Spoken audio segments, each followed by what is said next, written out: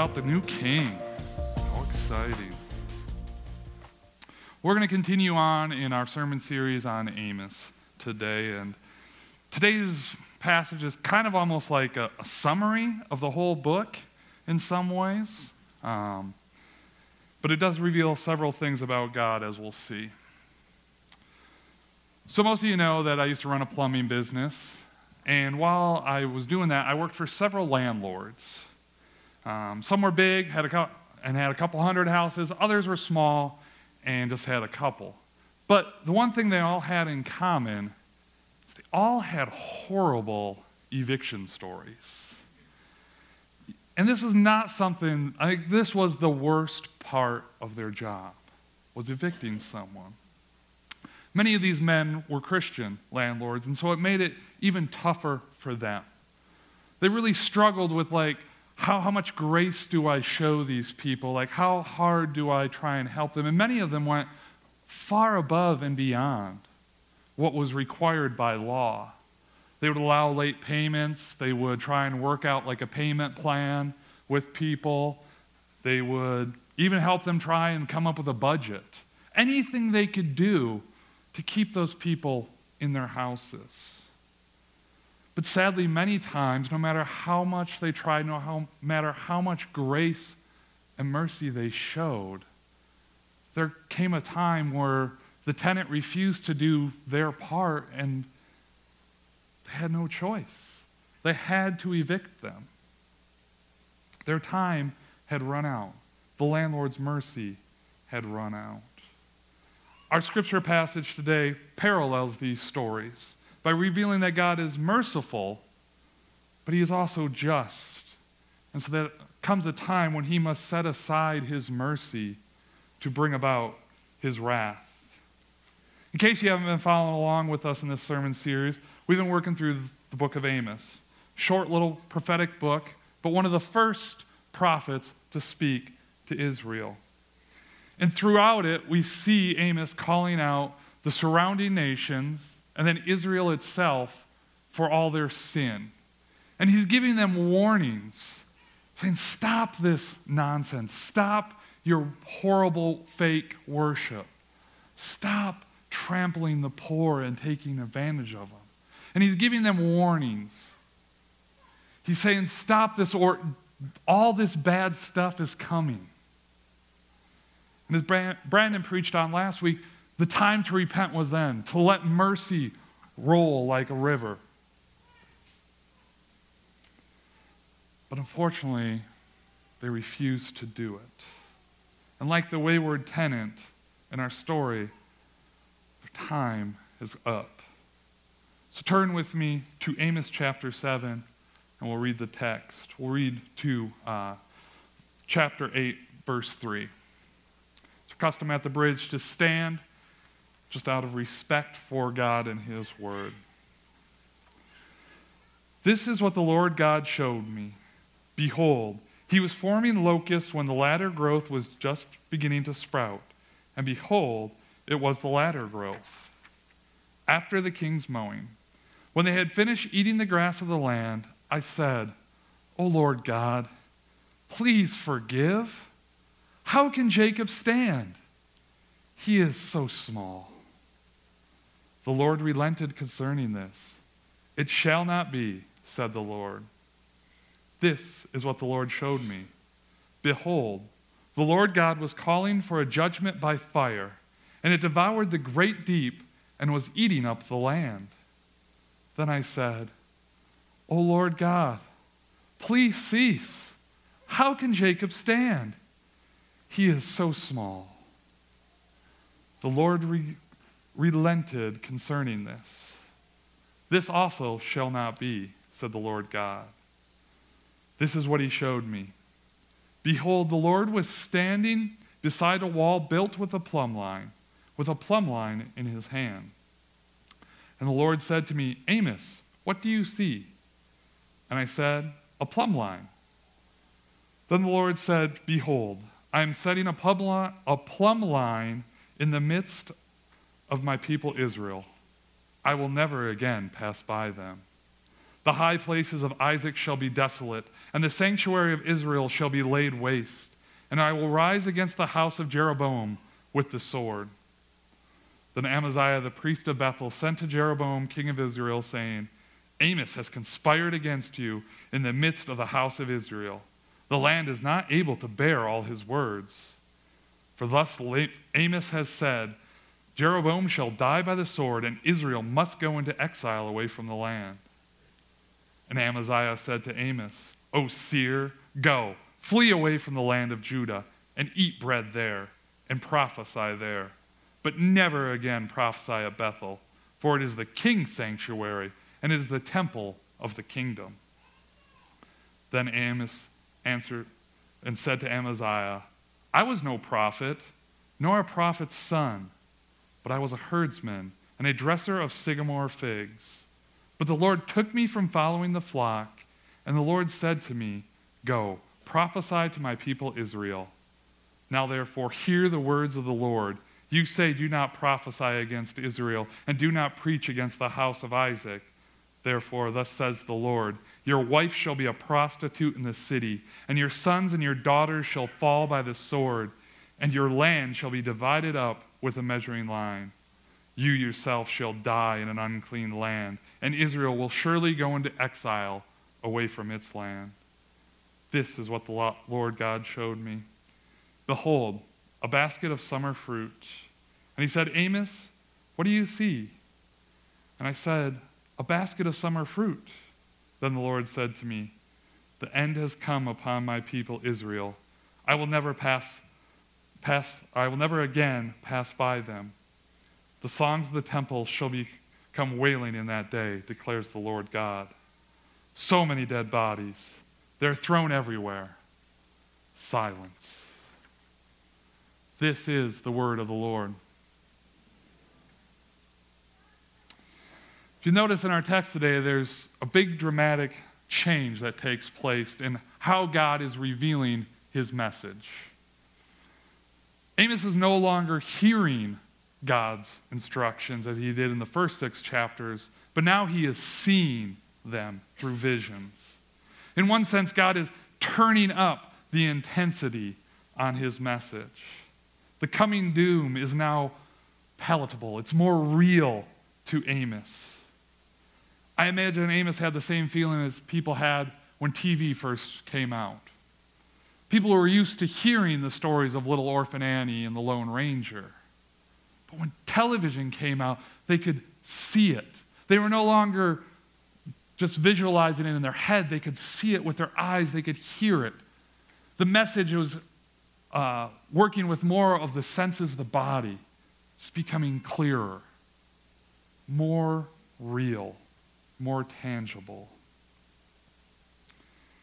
And the message changes slightly, and it's no longer just bad things are going to happen to you, but God is showing the practical ways in which he is going to administer his justice. So to understand what's going on here, we're going to break this passage of 4 visions into 2 different groups. The first 2 visions and the second 2 visions. Our first group shows us the reality of sinners in the hands of a merciful God. And our last 2 show us sinners in the hands of an angry God. Now, both of these groupings are subdivided then into 3 movements, where we have God revealing something, man responding to God's revelation, and then God responding to man's response. Our first vision, found right at the beginning of chapter 7, where God reveals what he's going to do.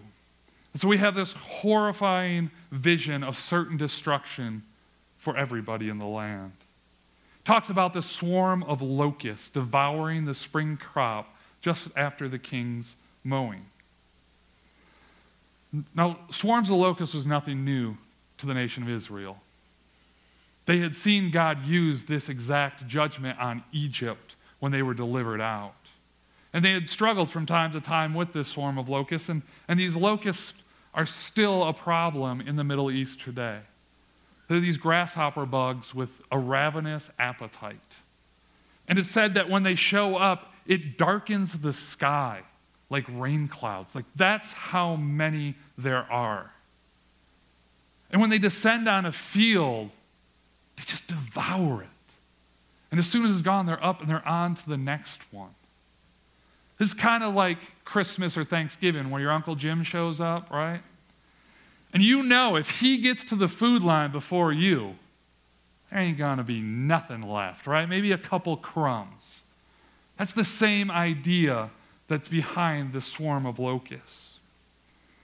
Now, scholars aren't sure 100% what the king's mowing is.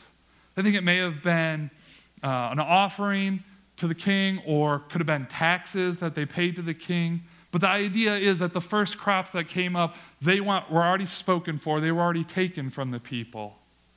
And so just as the other ones are starting to sprout up, the locusts are coming and eating it. This was their cash crop, as well as their food and for their animals and for them. So we can see, even though we don't understand what the king's mowing is, we can see, though, that certain destruction is coming to these people. That there's no way to escape, that surely everyone would die. Our second vision is revealing exactly the same point, just with a different method. Our second vision talks about a fire that devours the deep and eats the land, in verse 4. Now, most scholars agree that this is not a literal fire coming down from heaven like Sodom and Gomorrah, but rather this is a severe drought that dries up all the creeks and the ponds and even the water underneath, like the aquifers we have here and we depend on in Kansas. But the result would have been the same. The crops would not grow, and people would be left to die. So God reveals this doom, and then Amos responds to him in a proper manner. Because when God reveals stuff to us, man's response should always be one of worship. So maybe worship through praise, worship through obedience, worship through repentance. For Amos, it's worship through prayer. But not just any kind of prayer, intercessory prayer. Amos is standing in the gap for Israel, in the same way that Moses stood in the gap for Israel when they were in the wilderness. Just as God was ready to destroy Israel back then for their false worship and their golden calf, God is doing the same thing. And so Amos steps up in the line of a true prophet, as Moses was, and he pleads to God. And he appeals to God's character the same way that Moses did. He appeals to God's mercy. He calls the nation of Israel Jacob in these passages, which is not a common name for Israel. And what he's drawing on here is the analogy that Israel is small and weak, the same way that Jacob was small and weak compared to his brother Esau. But yet God had mercy on him because of that. Well, our response to God today should be the same as Amos's. We should worship God today by standing in the gap for the weak and the helpless sinners who are under God's wrath. We should be on our knees every day, confessing our own sins, but then asking God to give the gift of mercy and grace and faith to those who do not know Christ, so that Christ's death can satisfy God's wrath the same way it satisfied our wrath. See, reading stories like this and a growing of my theology has changed the way that I pray for unbelievers. I used to pray for the sinner and the sinner's action. God, change the sinner's heart so that he may accept you. See, a couple of years ago, I realized this, that I needed to start praying to God. Not praying for the person, but praying that God would have mercy on the sinner. that God would extend the gift of faith to the unbeliever. Ephesians 2:8 says, "For by grace you have been saved through faith, and this is not your own doing. It is the gift of God." And so if it's the gift from God, we need to ask God to be merciful, to appeal to his character, to extend that grace, that mercy onto our unbelieving friends, and to give them the gift of salvation.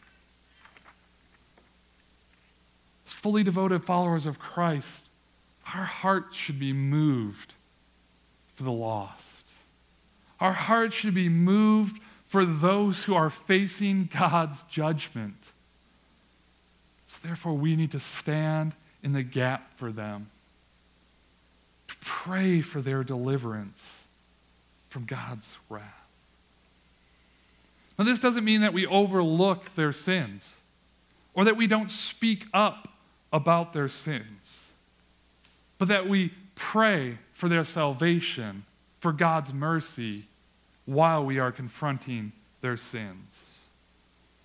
I mean, read the whole book of Amos, and you'll see that Amos did just that. He was calling out Israel's sin very clearly and blatantly. I mean, it got him exiled from the country.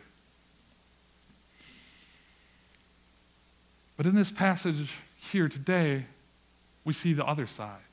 That though Amos was calling out their sins, he was also pleading for God's mercy.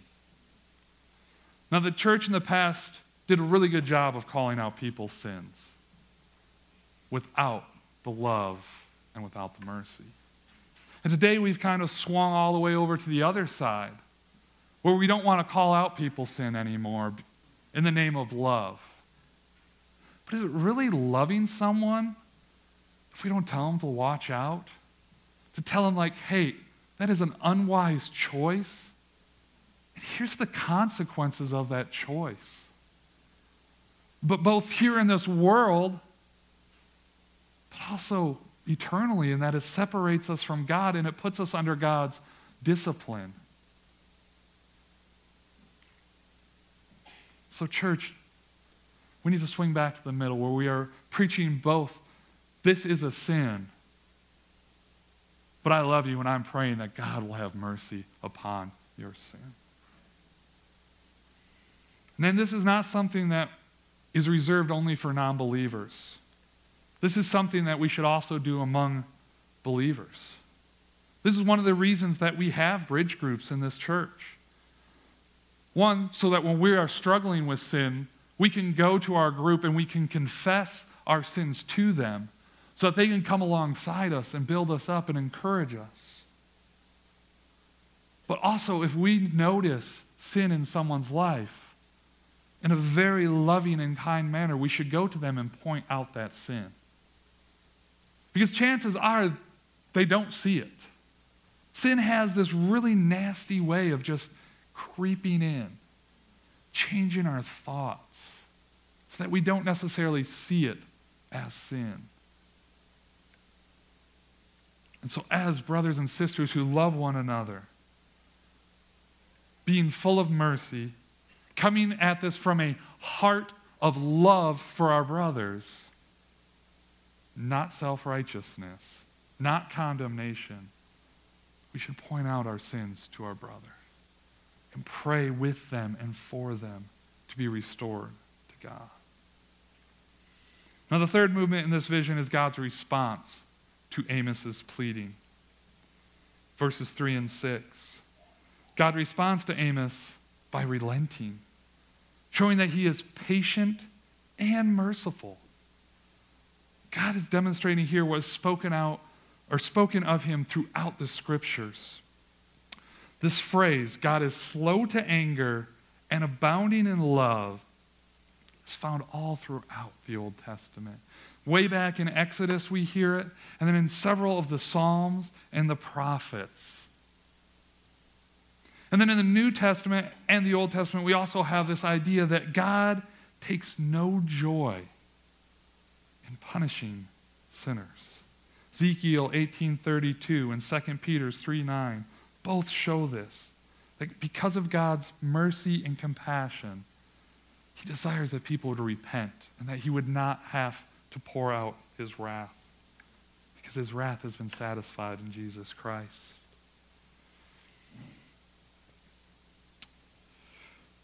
We worship a God that does not send lightning bolts every time that we sin. Huh? Isn't that awesome? It's not every time we screw up, God just destroys our lives. Because of this, we should not be scared to then repent of our sin and draw nearer to God, because he is full of grace and mercy. He does not bring discipline and judgment unless it's absolutely necessary to save us. Now, hear me, I'm not preaching a message of cheap grace or saying that God doesn't hate sin, because he does. That's clear throughout all the Bible. I mean, just look at the book we're preaching through right now, right? You cannot read this book and not see that God absolutely hates sin. But he is very slow to pour out his wrath on that sin, because he wishes that all people through grace would come to repentance and salvation. But as we see in our next set of visions here, God's mercy does have an end. Because there is times when God must set his mercy aside to bring about his discipline for the purpose of salvation. And so in verses 7, we switch from sinners in the hands of a merciful God to sinners in the hands of an angry God. And once again, we have the three-part structure where God reveals. In this third vision, God shows Amos a wall and a plumb line. For those of you who don't know what a plumb line is, I brought one for you today. This is a really cool, really precise, yet really simple tool. And it's used for building. It's using for testing the straightness of something vertically, because when I swing this around or whatever, notice how it stops very quickly and accurately, and this is perfectly straight. And so I can set it up on items, right? And you can see right here that this is straight. But yet if I come to something that's not straight, you can see. You might not be able to see this with the naked eye, that there's an angle on this. But yet when we hang the plumb bob, indeed we see just that.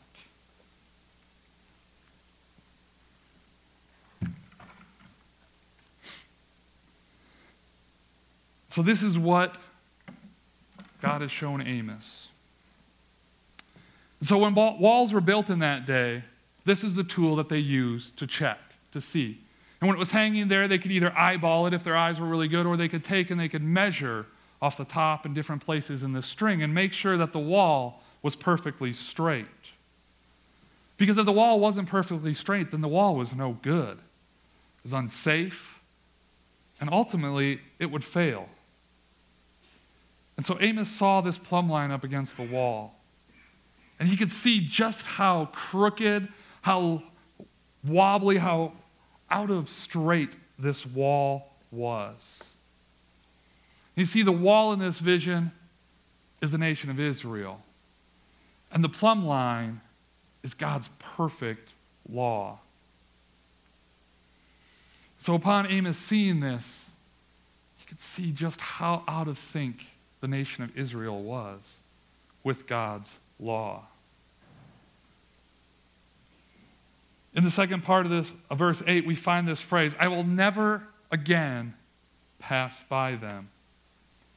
And God is showing here that they are so crooked, that they are so depraved, that he can no longer extend his grace and mercy to them.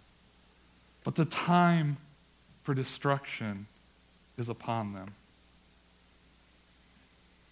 And I think some of this Passover language is similar to the Passover in Exodus, where God passed over their sins, right?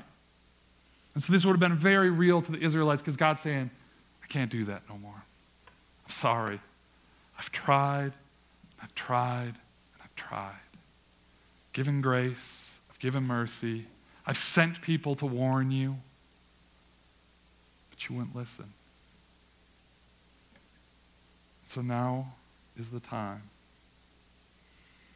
And in verse 9, God talks a little bit more about this destruction, how he's going to remove all the places of false worship that have been set up in the country, to purify that, to help to make the wall straight again.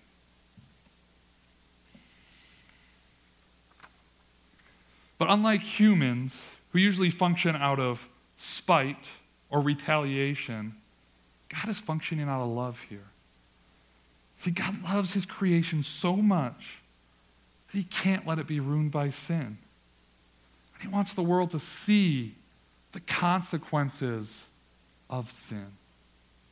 His hate, his just distaste and disgust with sin. So that they will not make the same mistake as Israel did.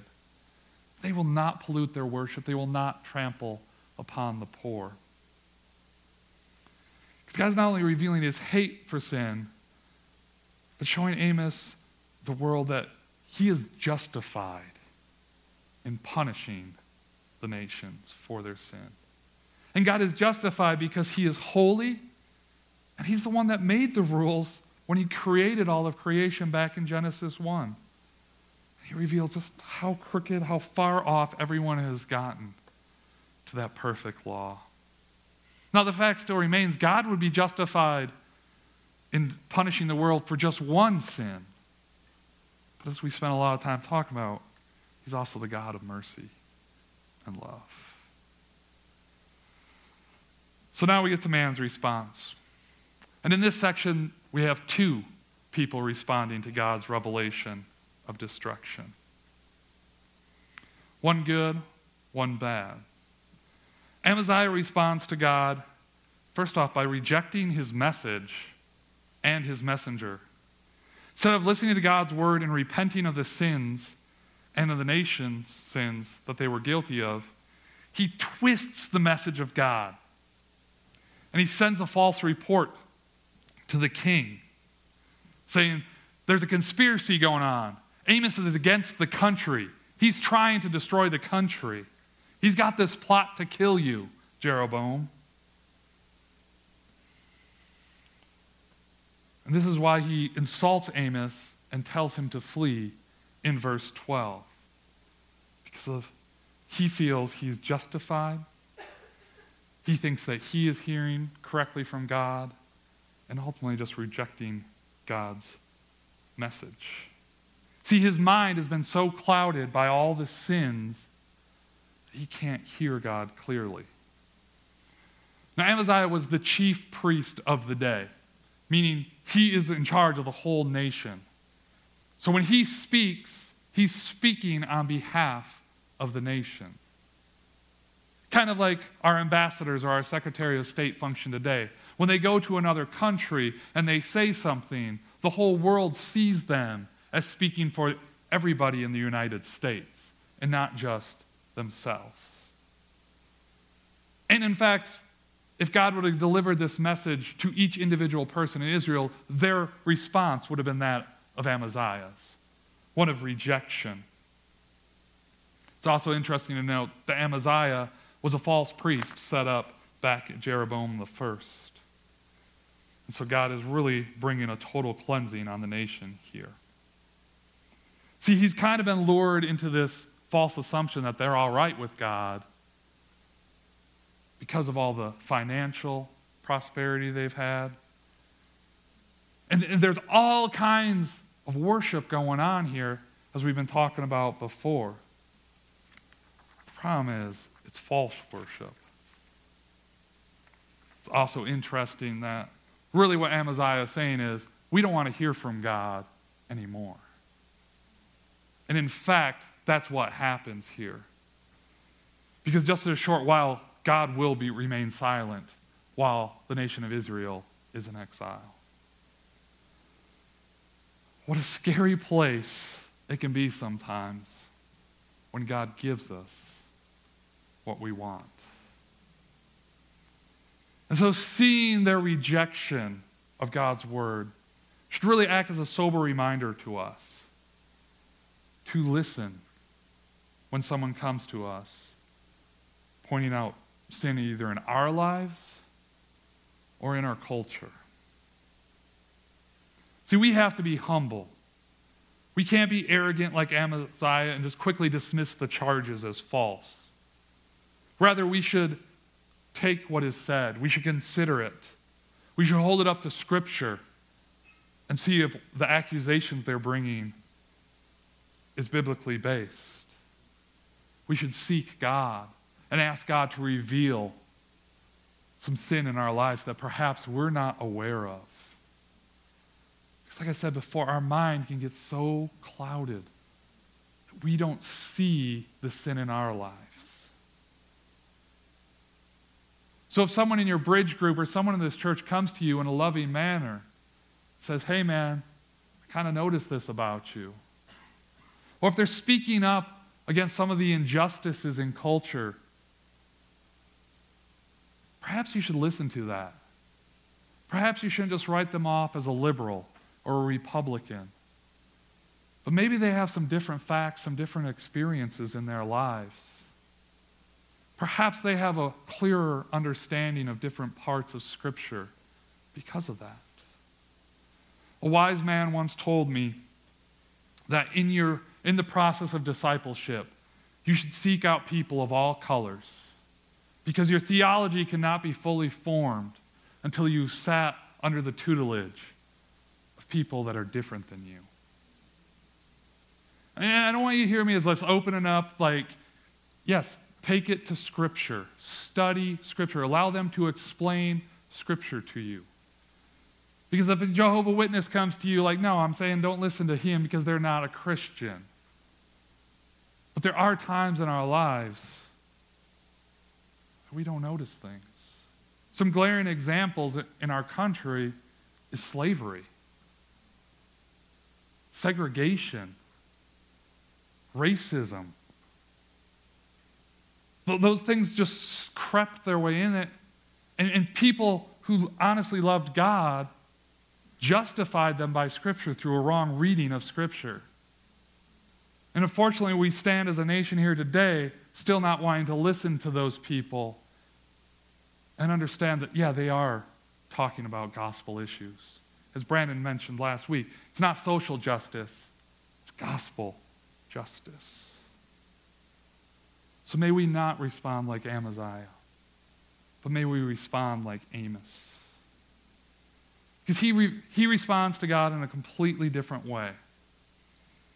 He responds with obedience.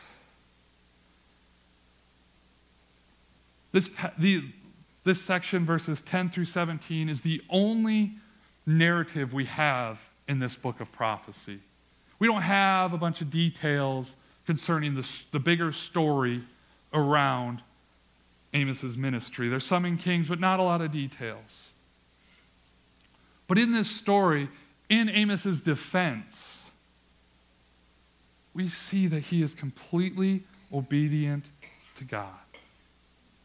He surrenders everything to follow God. Leaves his home, leaves his crops, leaves his cows and sheep to go and be faithful to the message God has given him.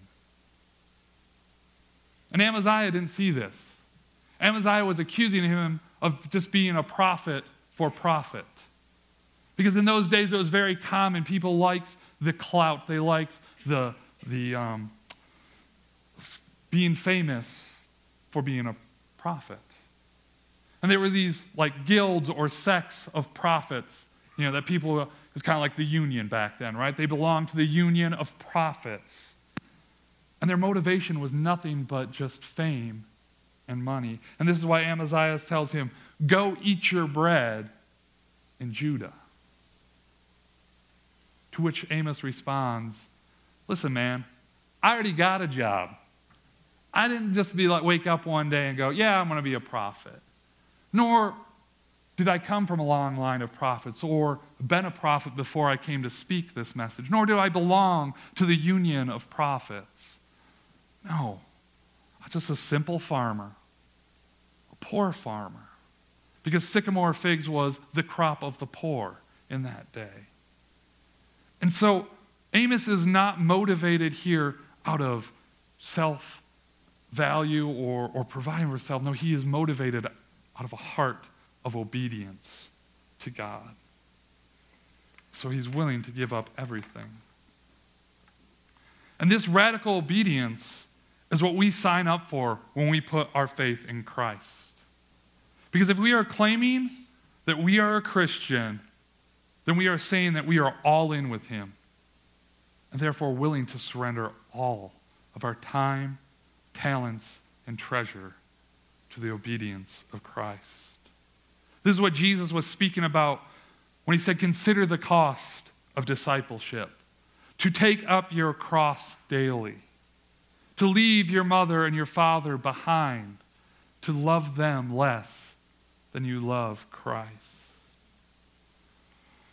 And there are certain things that we're all called to obedience. Worshiping, loving God, loving our neighbor, telling the truth.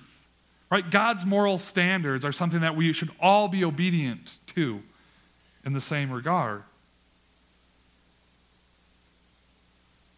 But there's other things that are specific to you or specific to me. Because God calls some people to be pastors. God calls some people to be missionaries, to leave their home and go to Africa and faithfully preach the gospel. But God also calls some people to go down to Spate and to have lunch with some kids, to help them with their math and reading, to show them the love of God, to show them that there is a God in heaven who created them and loves them very much.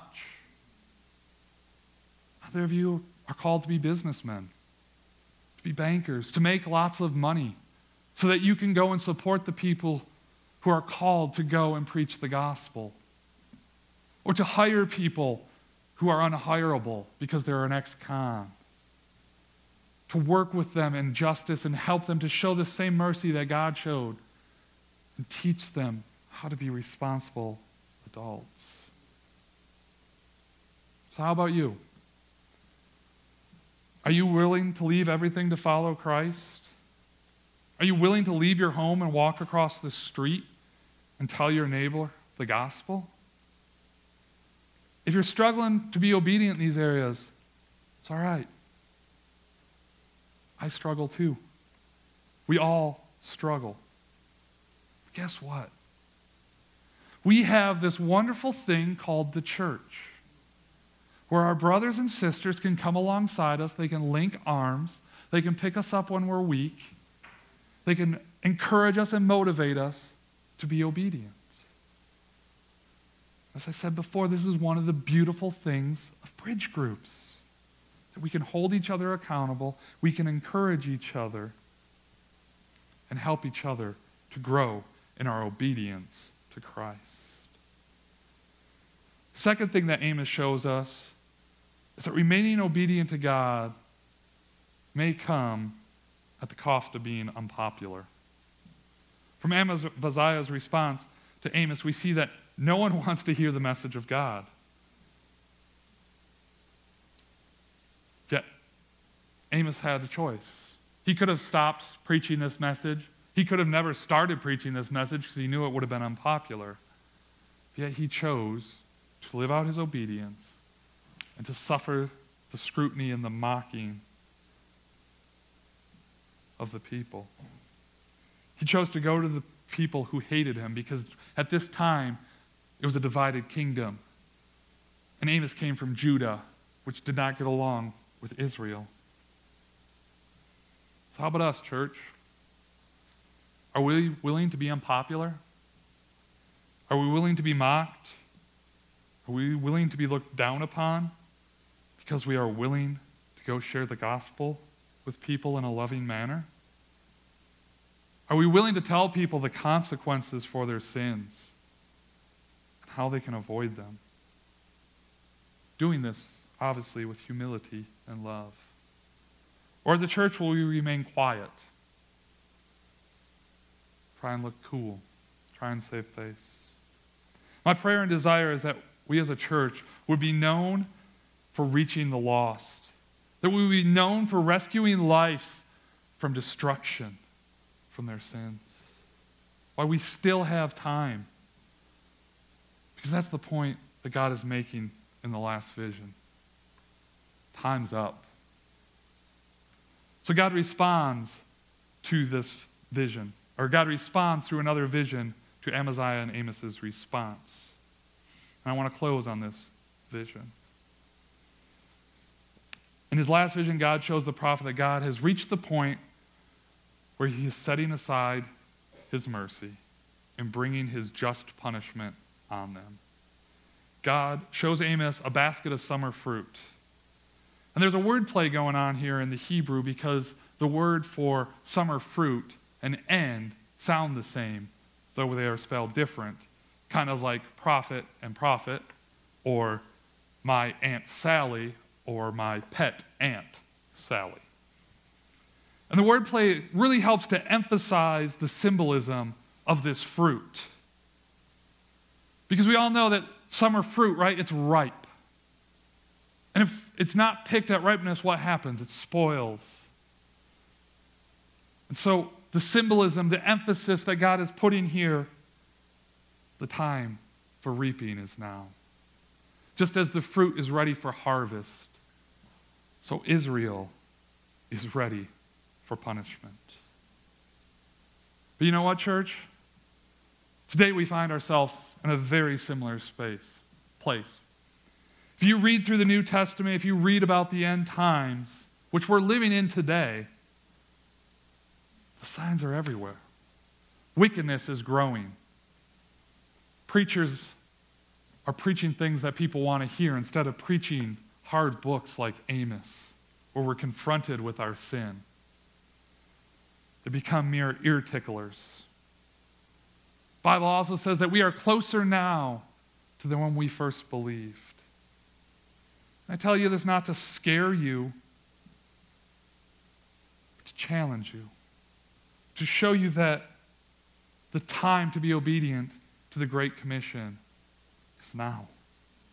The time to be sober-minded, the time to be faithful is now, church. Are we making disciples of all nations? Are we surrendering our comforts and normalcy of life to proclaim a message that this world so desperately needs? Or are we just remaining silent, waiting for God to bring his judgment upon those who we don't like? Let's pray. Father God, thank you for your word. Father, this whole book has been a hard word for us as we just see the consequences of sin. As we see the destruction that sin brings about, Lord.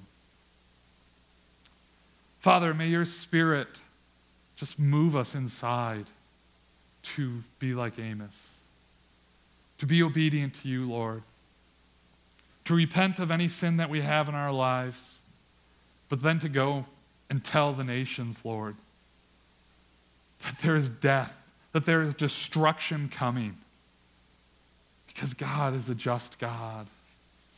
He can only put forth his grace and his mercy for so long. Father, may you put a burning desire in our hearts to reach the lost. Father, may we not be able to sleep at night till we are totally consumed with your gospel and sharing that good news, sharing the way to Christ in love and humility.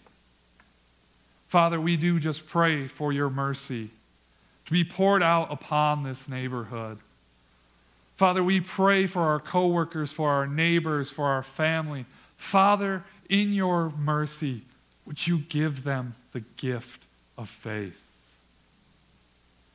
And in your mercy, Father, would you forgive us of remaining silent?